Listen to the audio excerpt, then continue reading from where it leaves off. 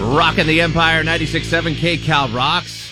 It is Patrick in the morning, and we say good morning to producer Alan. Good morning, Alan. Good morning, Patrick. We're going up on a Tuesday, yeah? Have you ever thought to yourself, is everyone stupid? You don't seem like a negative enough guy to think that, but do you ever think you're living in a stupid world? You haven't hung out with me enough. All right.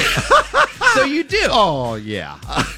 Stupidity is out there, isn't it? Yes, it is. You ever get that feeling? Alive and well. You're right, according to a professor of economic history at the University of Cal, Berkeley. He published an essay with 5 rules that we all need to survive in a stupid world. I need to know those 5 rules. Give them to me. 1, you're underestimating just how many stupid people are out there. There's a lot of them. So you just have to have that into account, first of all.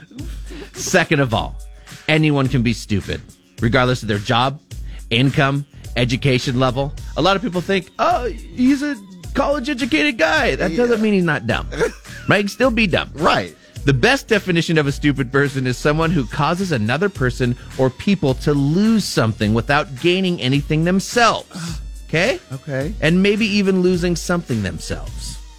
Got that? Got that. That's a switcheroo. What's the something? The something is the stupidity. Oh, okay. Maybe I'm 4.